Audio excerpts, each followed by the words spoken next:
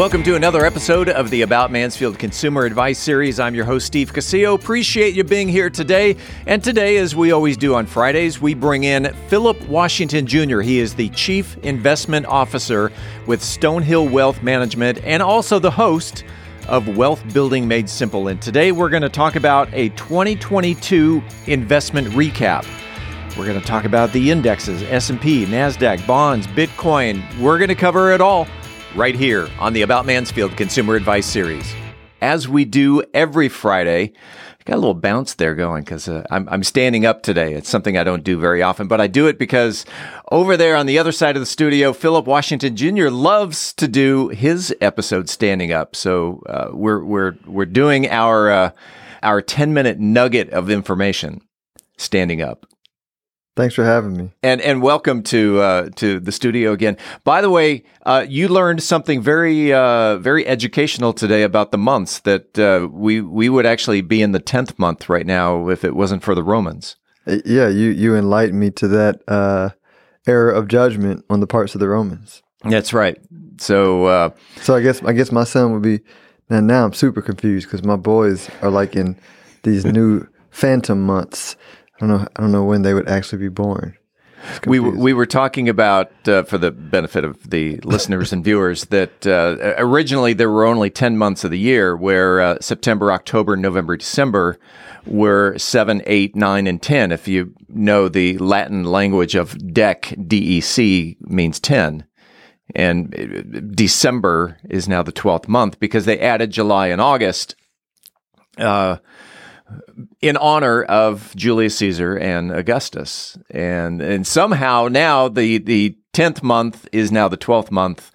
And so I was saying that you know, they could have just added it to the end of the year, and we could enjoy summer in the 11th and 12th month. That would have been awesome. But would have been awesome. What were the Romans thinking? What were they thinking? So today we're talking about 2022 investment recap.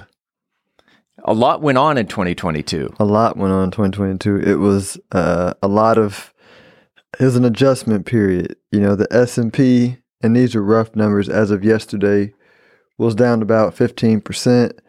Bonds were down roughly about the same. The S&P was down about 27%. Bitcoin was down 55%, and oil was the only really thing that was up, and it was up about 16%. So it was and that kind of year is what you would call like a stagflation year, right? Slow growth, high inflation, which is, you know, representative of the 70s in the context if you want to get a period of time where that was another similar long period. That was this year. All right, so a lot of these are down. You mentioned the S&P, NASDAQ, bonds, and Bitcoin are down. A friend of mine who's really into investing would tell me that's an investment year, though, that everything has gone on sale. Is that is funny you say that, because I actually was having a conversation with clients that were relatively young but risk averse, and they asked, "Hey, you know, should we, you know, stop our contributions? Like, you know, what should we do?" And I say, well, before this year, I was really only super bullish about, you know, Bitcoin and maybe the stocks in the ARKW or ARKK ETF. Those were really the only thing I was optimistic about, because they are the future and they had so much growth potential that even the prices that they were at were still, I think, relatively attractive. However, after this year, everything, you know, S&P stocks look attractive. NASDAQ stocks look attractive. You know, even bonds are relatively attractive because of the high interest rates that they're paying relative to global growth. Right. And so everything at this moment right now looks extremely attractive, and it's from my perspective, a great time to buy. And you mentioned on your podcast, and we've mentioned this before, that you do your podcast, Wealth Building Made Simple, just minutes before we go on the air here and talk about basically the same thing. So you had mentioned on your podcast earlier today the different parts of the world of how the S&P and NASDAQ, what they represent. Help me out with that. Yeah. So, and I even have a better way of saying it, even on this podcast. I'm glad we talk about it. So you can, the indexes all represent different generations economies. So you could think of like the Dow, right? The reason why all of my boomer clients always reference the Dow is the Dow was the economy when in their minds, when they came into the investment world, that was the economy. So if you look at the Dow stocks, it's going to be AT&T, right? The stocks within the Dow have changed over time, but you could think of Dow like old world, right? Pre-S&P. It's exactly 500. What I was going to say is old money. Yeah, and then you look at the S&P, which is representative of the current world that we're in. That's really dying, right? NASDAQ, which began being a benchmark that we paid attention to maybe 20 years ago. That's the economy of like Gen X, right? The tech, VC billionaires that are building the newer world. And now you have, Bitcoin, which is why I use it as a reference, which is the world of the generation that's even like millennials and Gen Z, right? Because like if you talk to anybody who's, a teenager, 20, or a tech savvy millennial, right? It's no big deal to own digital currency, right? Like it's not even a debate. It's just, that's a foregone conclusion. And the uses of it is already well understood. Now, who's going to be the winner and loser, right? That requires wisdom, because I talked previously before about, I talk a lot about optimism, positive perspective. Money follows optimism and positive perspective, and it does. But what makes you a good investor, because the reason why you'll have somebody like Sam Friedman, the guy that was behind FTX, or the Theranos lady, and all these people that are, operating in the future, the reason why they can swindle so many people is because like money cannot help but be attracted to optimism. But in order to not be foolish, you have to pair the optimism with wisdom, right? And wisdom in the context of like time-tested principles, not just experience, right? Because like experience, there's people who are 70 years old and they've been repeating the last 50 years over and over and over again, right? They never matured out of their 20s. And so what I'm saying is like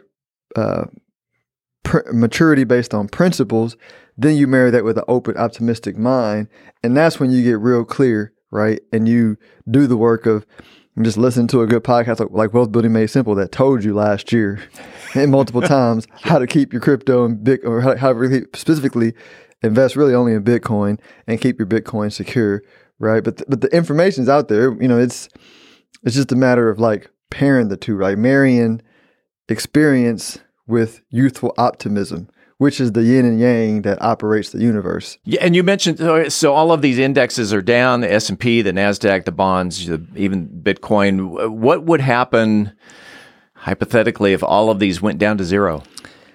Everything? Everything. Yeah, the world restarts, and then we'll figure something else out. Okay. Yeah, like you just said, like we literally like lived through a period of time where they changed the calendars of the month, right? And we like, world-shaking events are a norm throughout history for humans, but we continue to evolve and figure it out. Well, I don't think it's going to happen, but I'm like if it does happen, I'm like, oh, great, even more uncertainty. Because here's the point I really want to make.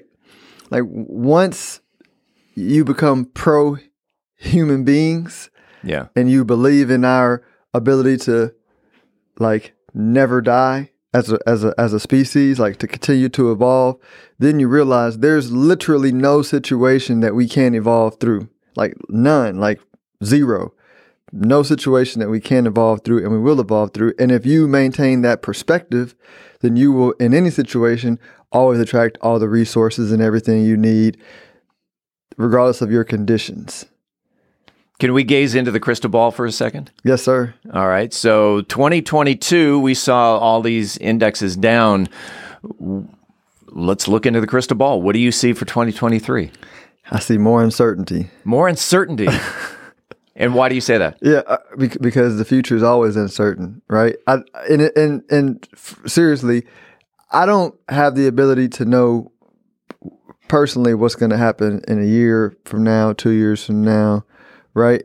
I feel like a positive perspective married with experience, you just know that it works out, right? And so I feel good about saying I'm going to be positioned properly based on the future, and then things will work out in its own perfect time. That doesn't mean like 50 years, right? It very likely means, I feel highly confident 5 to 10 years, like I'm super happy with this conversation. Maybe sooner, right? From a statistical standpoint, next year should be great. Like if you look at straight stats, right? But I don't, I'm moving away from straight stats because there's a book called Stats Lie, right? So stat, the stat says, anyway, I don't want to go there. Nah, let's not go there. Yeah. I tell you what, let's go ahead and do the recap, and then we'll get into contact information. So in the 60 seconds or so that we have left, do you want to recap investments of 2022? Yep. Investments, the investment environment made prices very attractive for 2023. The future is great. Those who lean into the asset classes that are most in harmony with the future will, from my perspective, be very, very happy in 5 to 10 years from now. So be optimistic, use wisdom and wise experience, and hope for the best, because really, what's the alternative? Using wisdom, the financial philosopher, Philip Washington Jr. If someone wanted to reach out to you and find out about their 2022 investment recap, or maybe even talks about the months of the year, how do they get a hold of Philip Washington Jr.? Best way is StonehillWealthManagement.com. That's StonehillWealthManagement.com. Thanks for having me, Steve. That's another 10-minute nugget of information. We do this every Friday. Philip, we do this, like I said, every week. Let's do it again next week. Thanks. We appreciate you listening to the About Mansfield Consumer Advice Series. By the way, if you own a business and you are interested in being a part of the Consumer Advice Series, if you have the knowledge to give information in 10-minute increments to the consumers, shoot me an email to info@aboutmansfield.com. Again, that is info@aboutmansfield.com. We'll tell you how we can get you all set up. Appreciate it. We do it again next week right here on the podcast.